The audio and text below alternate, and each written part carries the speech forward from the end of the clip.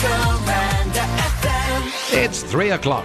Jacka News. You need to know. Now. Johannesburg 24, Pretoria and Rustenburg 27, eMalahleni 25 degrees. Central Joburg M2 eastbound, a crash near the Risick Street exit is causing slow-moving traffic, plus delays on Houghton Drive northbound as you approach the M1. We start in Tembisa, where 18 learners from Umtambeko Primary School have been injured after their classroom ceiling collapsed. The incident occurred this morning. Here's the Gauteng Education Department, Steve Mabona. We can confirm that currently there's about 2 learners that are still recovering in the local medical facility. Meanwhile, the others were discharged from the facilities. The cause of this incident is uncertain currently. We have launched an investigation into circumstances surrounding this incident.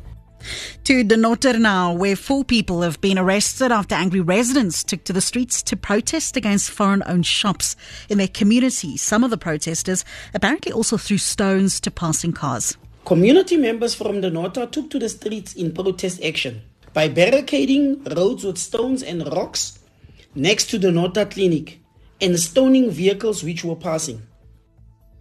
That's the Ekurhuleni Metro Police's Ignatius Mapike. Deputy Chief Justice Mandisa Maya has been nominated to be the next Chief Justice of South Africa. President Cyril Ramaphosa nominated Maya to replace current Chief Justice Raymond Zondo when his term comes to an end in August. Maya is currently serving as the Deputy Chief Justice after being appointed in 2022. The President has invited the leaders of political parties represented in the National Assembly to make submissions on the suitability or otherwise of Deputy Chief Justice Maya to hold the office of Chief Justice. That's the presidency's Vincent Makwenya. Rhino poaching is still on the rise in South Africa. Fisheries, Forestry and Environment Minister Barbara Creecy revealed the latest rhino poaching statistics today. Nearly 500 rhino were poached across the country over the last year. 448 rhino were poached the previous year. Creecy says this led to a consultative process to revise both black and white rhinos' biodiversity management plans. It consolidates previous work at policy and planning level on rhino management into a single integrated tool in order to usher in a whole-of-society approach in the interests of both rhinos and the people of South Africa.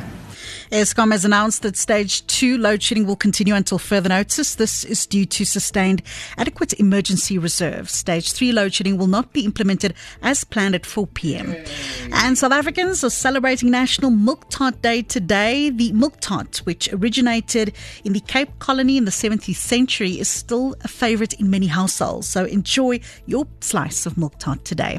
I'm Chanel September, net weer die hoofnuus. Die in Tembisa, 18 learners from the Umtambeko Primary School have been injured after their classroom ceiling collapsed. 30 minutes of more music you love with Alex J on Jacaranda FM.